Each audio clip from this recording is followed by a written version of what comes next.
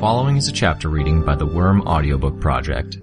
Please support the original author at parahumans.wordpress.com. Thank you and enjoy.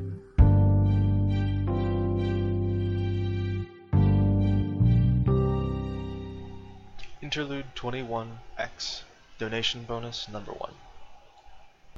The Numberman swept one finger over the touchscreen display. $2.6 billion here, $100,000 there. Money was the blood of civilized society, its currents running through everything and everyone.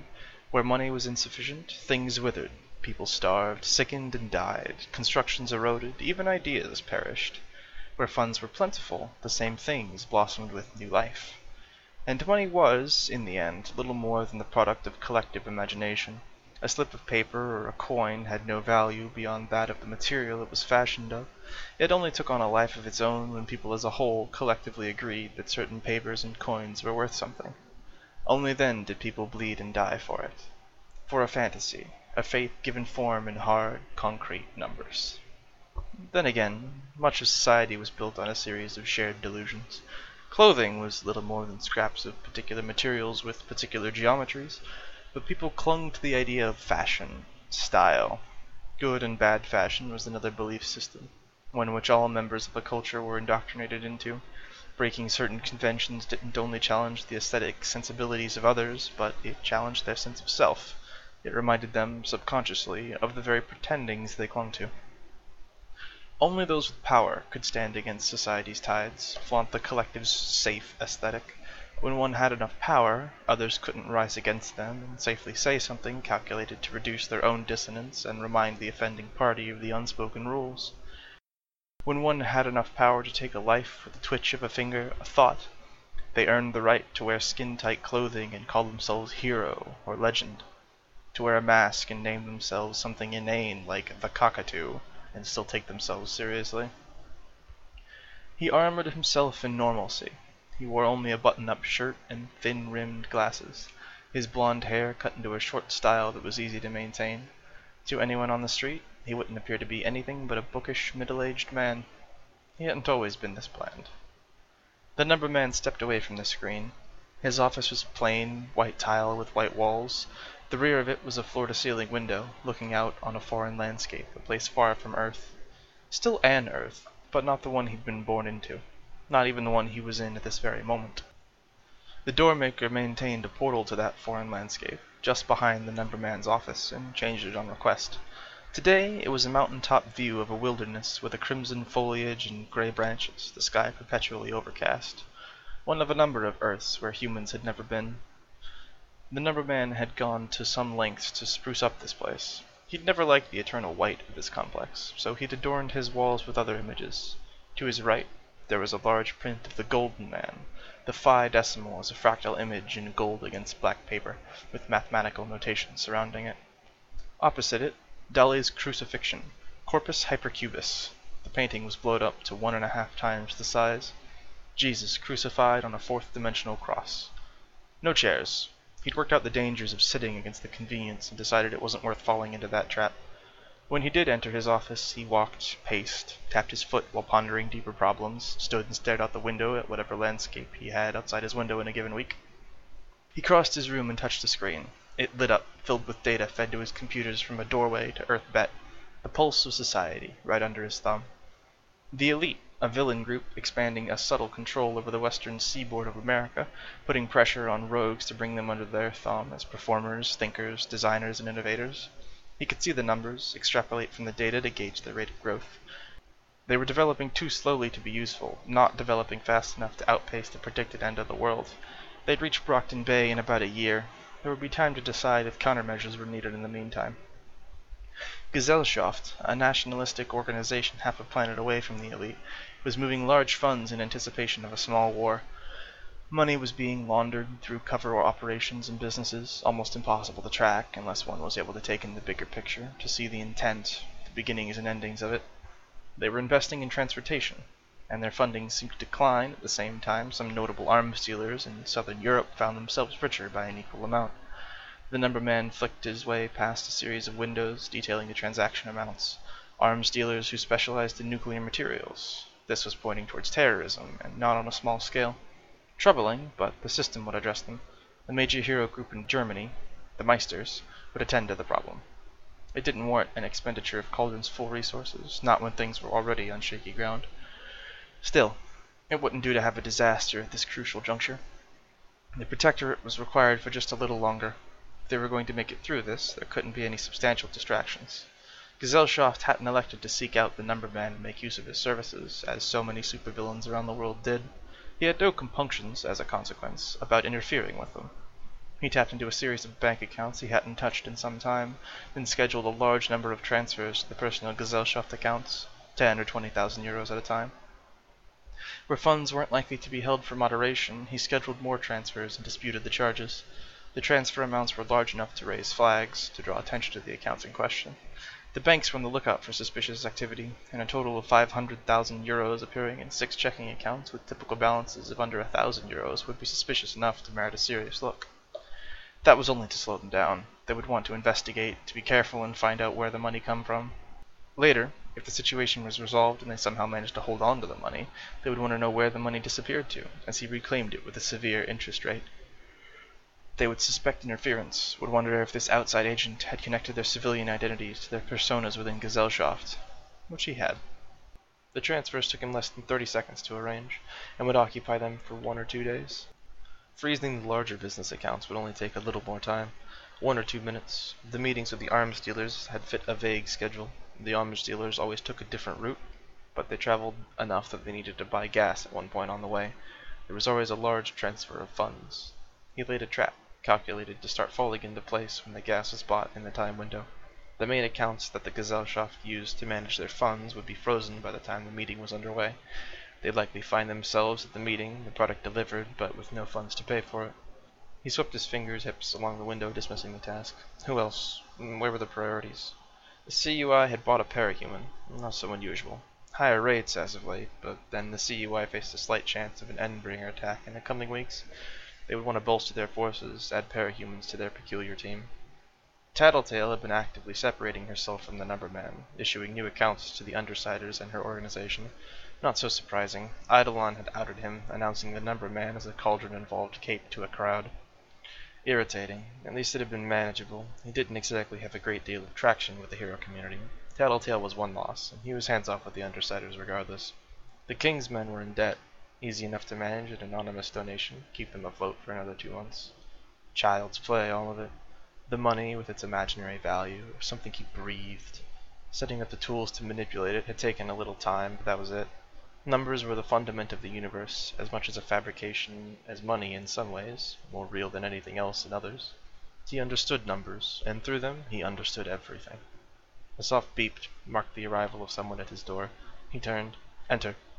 There was only one person it could logically be. The doctor only sent her personal bodyguard and right-hand woman to him.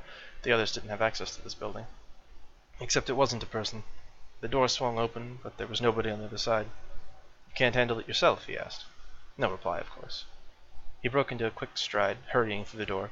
Contessa is busy, I take it. Again, no reply. He reached an intersection and felt his hair stir imperceptibly, little more than what one might excuse as the exhaust from an air conditioning vent 30 feet away. He took that as his cue to change direction.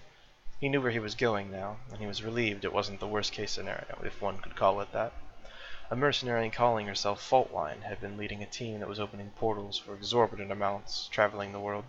It was a matter of time before someone contacted her to ask her to open a portal to here, or her own curiosity about Cauldron happened to take her down that same road. If and when that happened, the young woman and her team, perhaps organization was more fitting now that their numbers had grown, would get a visit from Contessa. They would be removed from consideration, the portal would be sealed, and Cauldron would be safe again. In the meantime, they'd let things carry on like they were. Faultline would make her contacts, she'd find like-minded individuals, and through her, Cauldron would uncover enemies to be eliminated in one fell swoop. At the very least, right here and right now, the threat wasn't an invader. Given the layout of the complex and the fact that whole wings of the structure were on separate continents, linked only by Doormaker, there were only a few possibilities for why an invader would be here. Not that it really mattered. It would be near impossible for someone to find their way here now. No, this was a threat from within. Double doors unlocked and slid open. The Numberman wrinkled his nose as he entered the basement areas of the building. When the Simurgh had attacked Madison, she'd copied Haywire's technology to open a gate to a building much like this one, a research facility.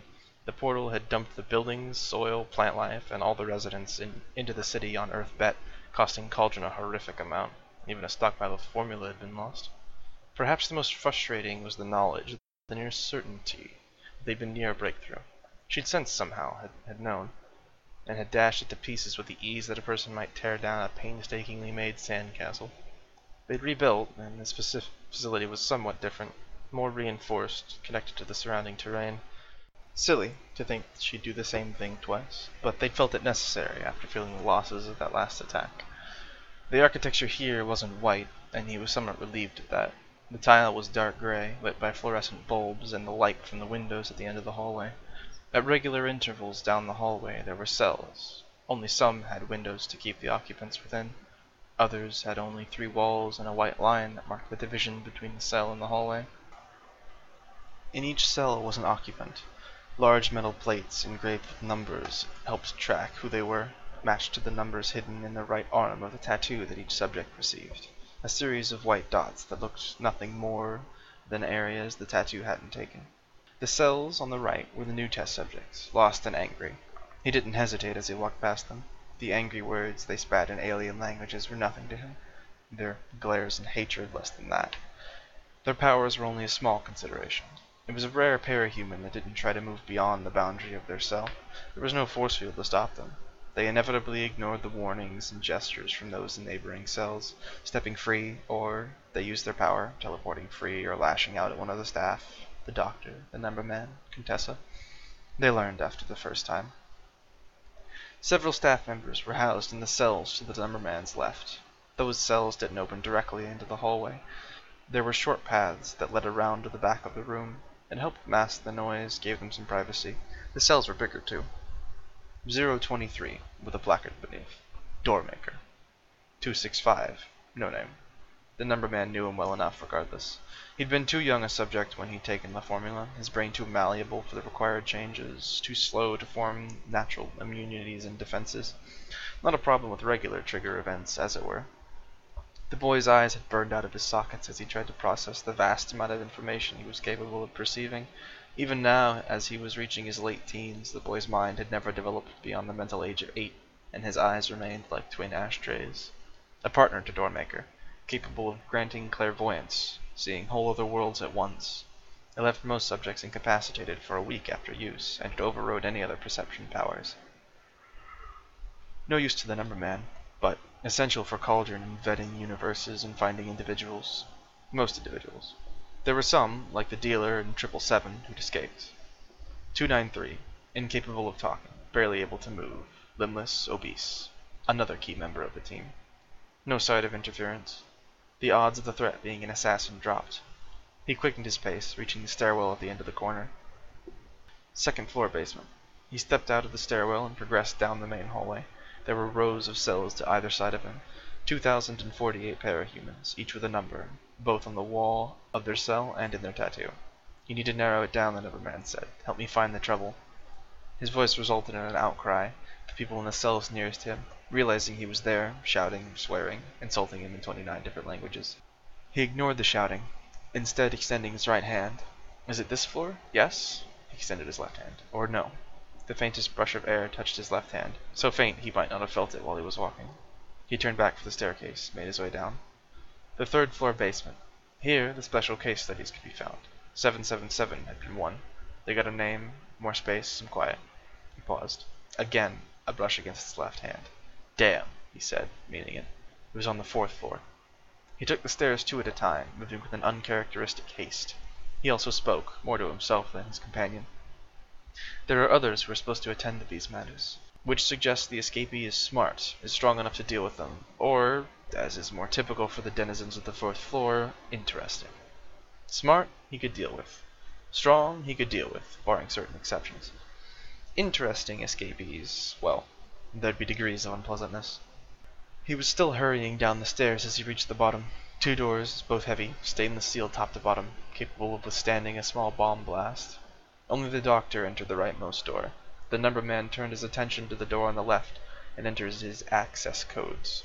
pressing his hand against the disguised plate to the right. As security measures went, it wasn't impossible to crack, not when one considered the breadth of parahuman abilities, but if anyone who got this far decided to pass through this door, they deserved what they got. The deviations, the ones who didn't take to the formula, tended to fall into certain categories. There were those who had some minor physical or mental changes. They were little different from the most extreme deviations that appeared in typical trigger cases. Such deviations occurred a mere 0.1% of the time. They weren't what he was thinking of. The formula wasn't exact. Though they learned more every day, there were still unknowns regarding powers. Whatever connection the agent formed with individuals before or during a trigger event, it didn't manifest as strongly through the formula. When the subject was stressed, their body engaged by that distress. The connection grew weaker. In typical cases, the agent seemed to momentarily reach out to search the entire world, many worlds, for reference material, to seize on the subject's conception of a bird or conception of movement, to build up an understanding of things that didn't exist in the agent's realm of experience. And in cases of a deviation scenario, the agent noted the physical stress and searched the subject's frame of reference for something, anything, that might reinforce what it saw as a damaged host. For 93% of the unfortunates who were so afflicted, the agent drew from plant and animal life, from physical objects, materials, and designs in the subject's immediate vicinity. But 7% of the extreme deviant cases didn't find something physical, and there was little to nothing to rein things in. Such cases were not, as a general rule, released into the wild. It would be counterproductive. They were briefly studied, then disposed of. The numberman's office was in this building because he was but one line of defense against escapees and threats, even in this department. He paused, concentrating. As though it were penciled in the air in thread-thin, elaborate notation, he could see the geometry and numbers unfolding across the world around him through the air. He withdrew a pen from his pocket, spun it around one finger, the notation billowed around it and through it. He could see the movement of the pen, the plotted trajectory, the velocity and rotation of it. The numbers clicked into place with a speed that made the rest of him, his very perceptions, seem like slow motion. Here and there were incongruities, painting an entirely different picture. His companion was here, near him, bending the most fundamental rules, the custodian. In another scenario, she would have been kept here and disposed of once we'd found a way to dissect her. "I know you want to help," he commented. He wasn't entirely sure if he was being heard. "You see it as your responsibility, but it's best you stay behind." That said, he pushed the door open. If the cells on the third basement floor were twice as large as the one on the second floor, these were larger still. Each was isolated, standalone in the vast, dark basement. The space allowed countermeasures to be maintained in each space. And here, experiment number 3016 was out of his cell. The numberman knew of this one. He paid particular attention. Once he'd heard about the peculiarities, heard about the power. The man was only half dressed, his upper body bare, his beard a shaggy growth, his hair long and greasy. Showers were provided, were patients able to make use of them, but the solitude wore on them, and few partook with any regularity. The part of the man that was unusual was what wasn't there. One leg of his uniform flapped in the wake of a wind turbine used to keep 2990 contained. There was no right leg beneath the pelvis, but his right foot was there nonetheless, set firmly on the ground. He stood as if his weight rested on it. Other parts of him had been carved away when he had his trigger event. An area of his stomach, around one eye, his entire left arm. Where they had been severed, there was only a gray plane, featureless, without shading or definition. But the numberman could see it. Could see it in the physics of the way his pants leg moved, just slightly out of tune with the way it should have been flapping. There was something there, a disturbance. The test subject had destroyed one wind turbine, was facing the occupant, who was hidden in shadow. "We escape," 3016 said, his voice a rasp, heavily accented. "Together. I stop the spirit, you take—" He stopped, turned to face the numberman. The pair was separated by an expanse of 100 feet in an open area with a high ceiling. Only the lighting around each standalone cell allowed them to see one another. No conversation, no pleading. 3016 struck before he could be attacked, leaning back and then swinging, using the left arm that wasn't there. The numberman was already moving, the mathematical notation filling his field of vision, singing in his ears, running along his skin. He could taste it, virtually swam in a clear, precise, organized outline of the world around him. His weight shifted as he found his center of balance. He kicked out to push himself to the left. 3016 manifested the strike as though his arm were exponentially larger, the attack repeated in almost infinite variations through the space in front of him. as though he were leveraging every possible variation of him that could have been here in this basement, drawing them together in one coordinated strike. Concrete and steel were obliterated, and the blow carved divots into the floor and ceiling both, disintegrating layers of stainless steel that sat behind and beneath the concrete of the floor and wall. The Numberman was airborne. He'd measured the trajectory of the first hit as it carved through the ceiling, letting it slide past him by a mere 1 3/4 feet. He angled and oriented his body to absorb the rush of wind and dust, used it to carry himself just a little further, a little higher. His shoes squeaked as they found traction. He chanced one glance backwards. The attack had left a hole in the wall, the shape matching the impression that one might have made with an outstretched hand, fingers grasping, except it was 52.76 times the man's handspan. More notation, more numbers to work with. He could extrapolate, get an estimation of his opponent's weapon. He'd need a point of reference. He hesitated, as though he were catching his balance, glanced briefly at the nearest cell while keeping the test subject in its peripheral vision. Another attack, baited so it would fall in a particular direction, not striking anything vital to Cauldron's operations. If the test subject got the idea of repeatedly striking in a downward direction, or striking up, then it opened a whole mess of problems.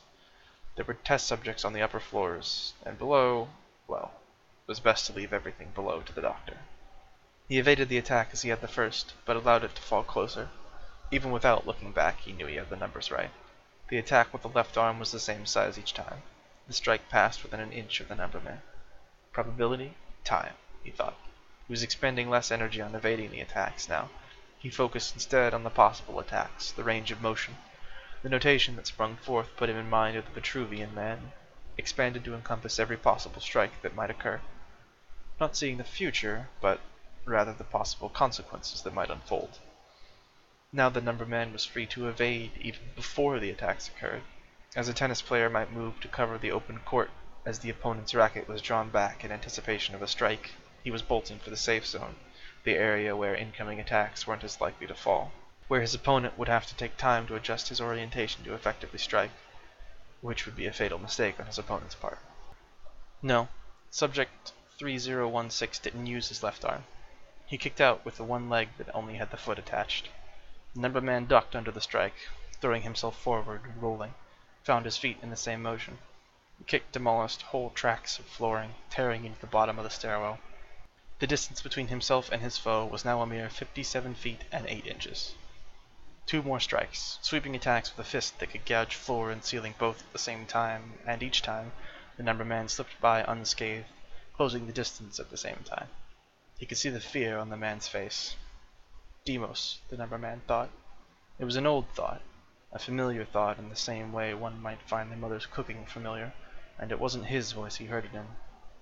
Another strike, this one coming dangerously close to 2990's cell, followed by another strike in the reverse direction. Phobos, the Numberman thought. First terror, then mindless panic.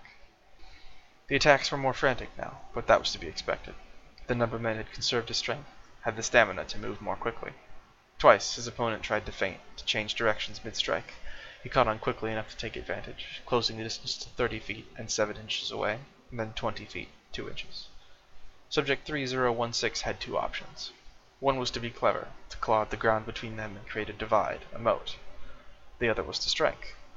The Numberman forced the decision. He calculated his movements, let one foot skid on the dusty ground, sprawled, rolling with his own momentum. He could hear the rasp as it tore through a section of ceiling, the attack incoming, saw the probable strike zones unfolding before his eyes, rolled until he had his feet under him, then sprung. The attack missed by as narrow a margin as he'd permitted for the others. He straightened, studied the confusion and fear on his opponent's face. Every action on his part was measured, performed for effect, to dust his clothes off, walking forward at a measured, unhurried pace. Did not even flinch as his opponent drew his hand back. He was still able to dodge. Barely. "Stop," he said. "There's no point." The test subject backed away a step instead. He tensed, readying to kick out with that non-existent leg of his.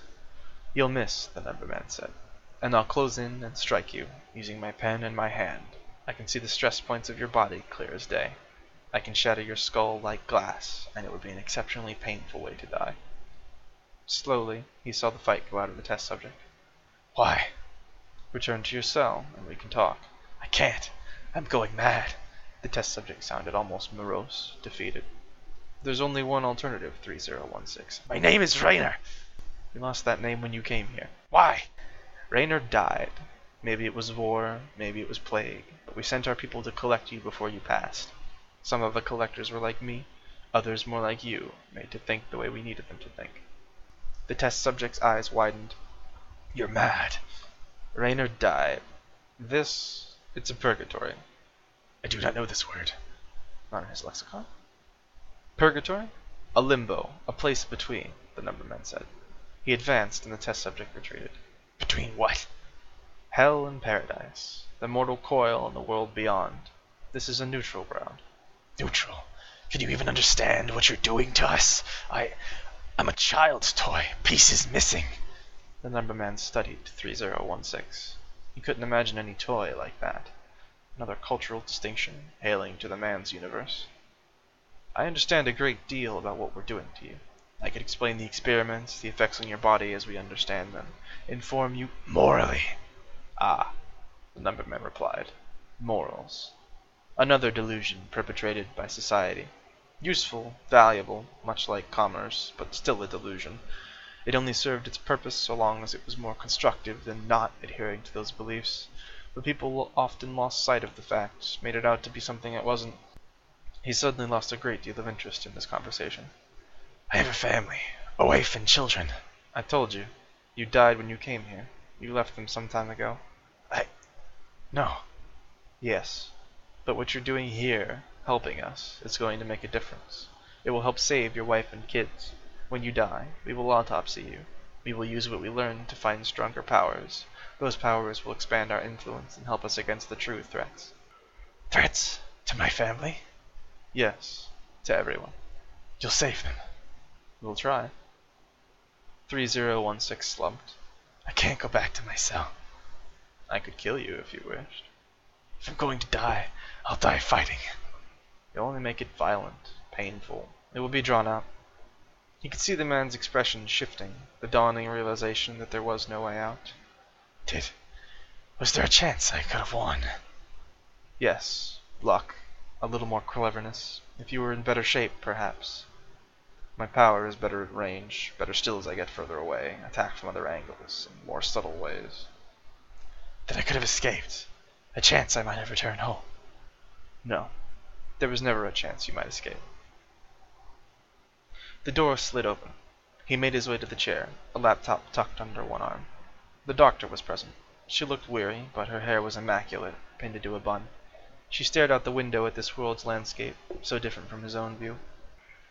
That's 2 escape attempts in 2 weeks. We had 3 in the past 4 years before that. Only 1 successful, he said. I'm aware. We'll need to change our approach. She turned around. How? We need Contessa closer to home. She's required for damage control. Too many Capes who were present for the Unchidna incident think they can destroy us by spreading the word about Cauldron. Perhaps we stop performing damage control. Let the pieces finish falling where they will. We'd fall further behind in our agenda. Undoubtedly, but as it stands, it's only a matter of time before we're destroyed from within. Our operation is too big and too delicate to manage like this. The doctor frowned. It would mean less voluntary subjects. Very likely. The doctor frowned. And we're behind schedule, even if we ignore that. I'd hoped to use Shatterbird or Siberian. Unlikely anything would have come of it. But if it had... The numberman had no reply to that. He set his laptop on the desk and booted it up. If they had been able to leverage either of them to defeat an Endbringer, or to find out why they had wound up so powerful compared to the typical parahuman. It seems we may have just lost Brockton Bay. The numberman's eyebrows rose, though his expression remained placid, his gaze fixed on the computer. Skitter turned herself in. With that, he did look up, meeting her gaze. He saw the truth in her statement and closed his eyes, mourning one more lost possibility. They'd lost Coil, had lost Hero, even the Triumvirate had dissolved. They were in the process of losing the Protectorate, everything they'd put together falling apart over time. Is it settled? He asked. No, the doctor said, but she turned herself in, and as far as I'm aware, there is no mischief at work. Then it's not necessarily over. We can't interfere. I'm aware. We have to take more risks, the doctor said, if we're going to recover from these last few setbacks. What risks? If we're to decipher the formula, Find the strongest effects. We can't keep tempering the mixture with a balanced concoction, creating more deviations. Far more, the doctor said. But we found the strongest powers before we were diluting the doses. We'd lose up to 23% of our potential client base. We lower the price. It's almost trivial at this point. The only reason we set a price in the first place was to wean out anyone who wasn't fully committed. We've supplemented virtually every other part of our operations with parahuman powers.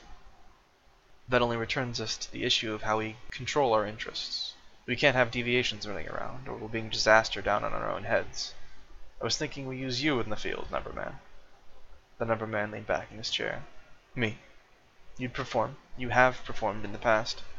I suppose, he mused. He rubbed his chin. He needed to shave. A long time ago. I know you wanted to get away from that business, but... He shook his head. No, this is bigger than the things I want. If I can participate in this, I can get my hands dirty. We'll be looking for the Slaughterhouse-9, I take it? No, the heroes are already looking. I'm not sure what we could contribute. There are other matters to consider, and we'd be giving up a great deal of control behind the scenes by having you in the field rather than working elsewhere. I take it this is another risk we're taking? Yes. Increasing the volatility of the formulas, deploying you while we reserve Contessa for the more severe situations, allowing the public to discover more of Cauldron's role in things. Hopefully not too much, he said. The doctor shook her head. Not too much. When will you be prepared to relieve her? A day or two. Let me get prepared. He stood. I left the data on the laptop, funding, the movements of key groups. Thank you. He left the room. His power alerted him about the custodian's presence as he entered the hallway, the sum of 1,000,000 infinitesimal details. It also informed him of the seam in the hallway, marking the nearly invisible doormaker portal. He stepped from the doctor's headquarters to the hallway leading to his own office. The doormaker had changed the landscape beyond his window, an earth of black magma and brilliant sunsets in the middle of the day, apparently. He moved his dolly picture, sliding it to one side, and stepped into the doorway beyond. Barring incidents like earlier in the day, it had been a long time since he had exercised his power in any serious way. The costume, neatly folded on a shelf at the end of the closet, seemed so very small as he unfolded it. Even the smell. It brought back memories. 1987. The pair of them were breathing heavily. They exchanged glances. Two faces, spattered with flecks of blood. Jacob carefully stepped around the expanding pool of blood. He crouched by the body, and then grinned. The other face wasn't smiling at all. It was grim, a stark opposite, just as their hair colors were nearly opposite. They were nearly opposites in more than hair color. He can die after all, Jacob mused. Yes. It wasn't all that, Jacob mused. He looked almost disappointed. Maybe not. Bastard! Jacob kicked the body. Prick! I'm worried he'll get up all of a sudden, even with his guts hanging out and half his blood on the ground. Jacob stretched, and wet blood ran down his arm as he raised it over his head. He still held the murder weapon, one of the murder weapons. It had been a shared effort. This doesn't end it. They'll come after us. We could lie, Jacob said. Tell them you used mind control. They won't believe us. Then we run with it. Everyone will have an idea who we are after this. We can make a name for ourselves. We have names. A reputation. Don't tell me you don't feel like there's something bigger, something better. You call yourself Harbinger. That's all about the things to come. His name for me, not mine, Harbinger said. But the idea. There's something bigger than this. Something at the end of the road, Jacob said. I don't see the point. But you feel it, don't you? The rush. Yes, Harbinger said. Forget the stupid names and spandex. Tell me your heart isn't pounding, that you've never felt more alive than this. Harbinger shook his head. We can live this together, every waking second. Jack, Jacob said. He kicked King's body again. Fuck it. He always called me Jacob, practically purring, his little killer in training, as if I could match up to his gray boy. I want to be more than that. Get out from under his shadow. Okay, Jack. If it's a farce, a joke, let's run with it. We take simple names, dumb names, and we make people quake in their shoes at the sound. Jack / No, I won't. Jack wheeled on him, knife in hand. You want to fight? Jack asked. The smile had dropped from his face. The look in his eyes, hungry. No, that's just it. I don't want to keep doing this. You said it yourself. You feel the rush, like you're on the cusp of something greater. I do feel it, but I think I can get there by walking a different road, Harbinger said. He could see the disappointment on Jack's face, see the way Jack's knuckles whitened as he tightened his grip on the blade. His power blossomed around the boy, showing possible attack vectors. Too many. Harbinger wasn't sure he'd survive. He might have to throw himself in the way of the attack and kill his friend before a more serious attack would be delivered. Or... I'll play, though, he said. Play? Make a name for myself. Jack smiled. Present. The number man set the costume down. He picked up the knife, the same one he'd used to stab King in the back, buying Jack time to open the man's stomach. He wouldn't wear a costume, wouldn't do anything particularly fancy. He'd even keep the name, a measure of respect to an old friend, something to challenge convention. Jack was his other number, his inverse. The number man was working to save lives, and he killed as a matter of kindness. Jack considered killing a matter of fact, and any life he spared was only for his own twisted ends. The number man still considered the man a friend, as much as he knew that friendship was one of those ephemeral constructs, one of the delusions people subjugated themselves to make the world make sense. Or maybe Jack was family. They'd started out on the same path, after all. Did Jack know there was another parallel? That the numbers in the research with Cauldron were illustrating something else entirely? The number man had been gifted with powers of perception, to see the underpinnings of the world. In a roundabout way, he used his power for killing, for destruction. Jack had been gifted with the power that was good only for killing, but the number man harbored a suspicion that Jack was more than that.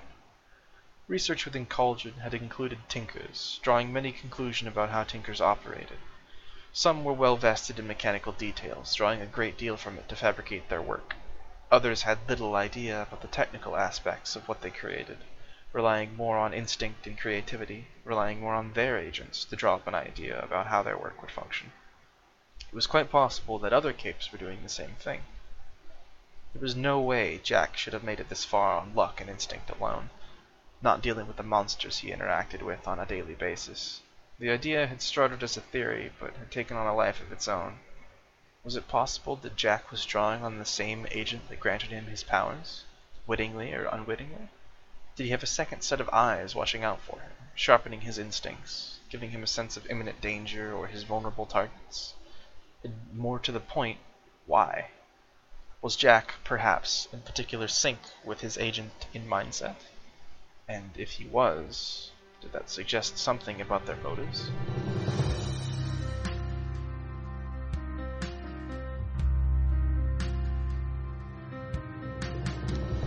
Hi, this is Alex0.